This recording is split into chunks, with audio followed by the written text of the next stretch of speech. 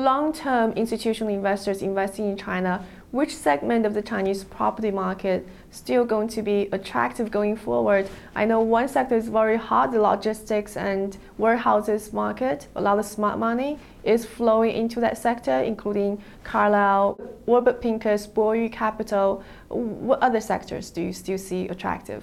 I was going to say logistics, but because we have experimented on the office market and retail, and there's various degrees of success from the investors.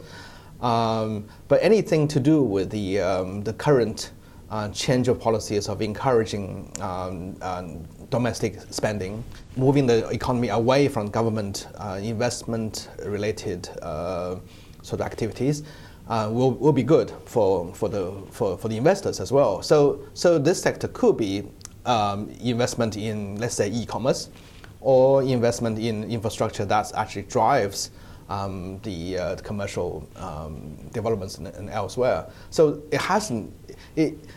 On the surface, it must be logistics or transportation or so on. But in relation to that, you have office markets.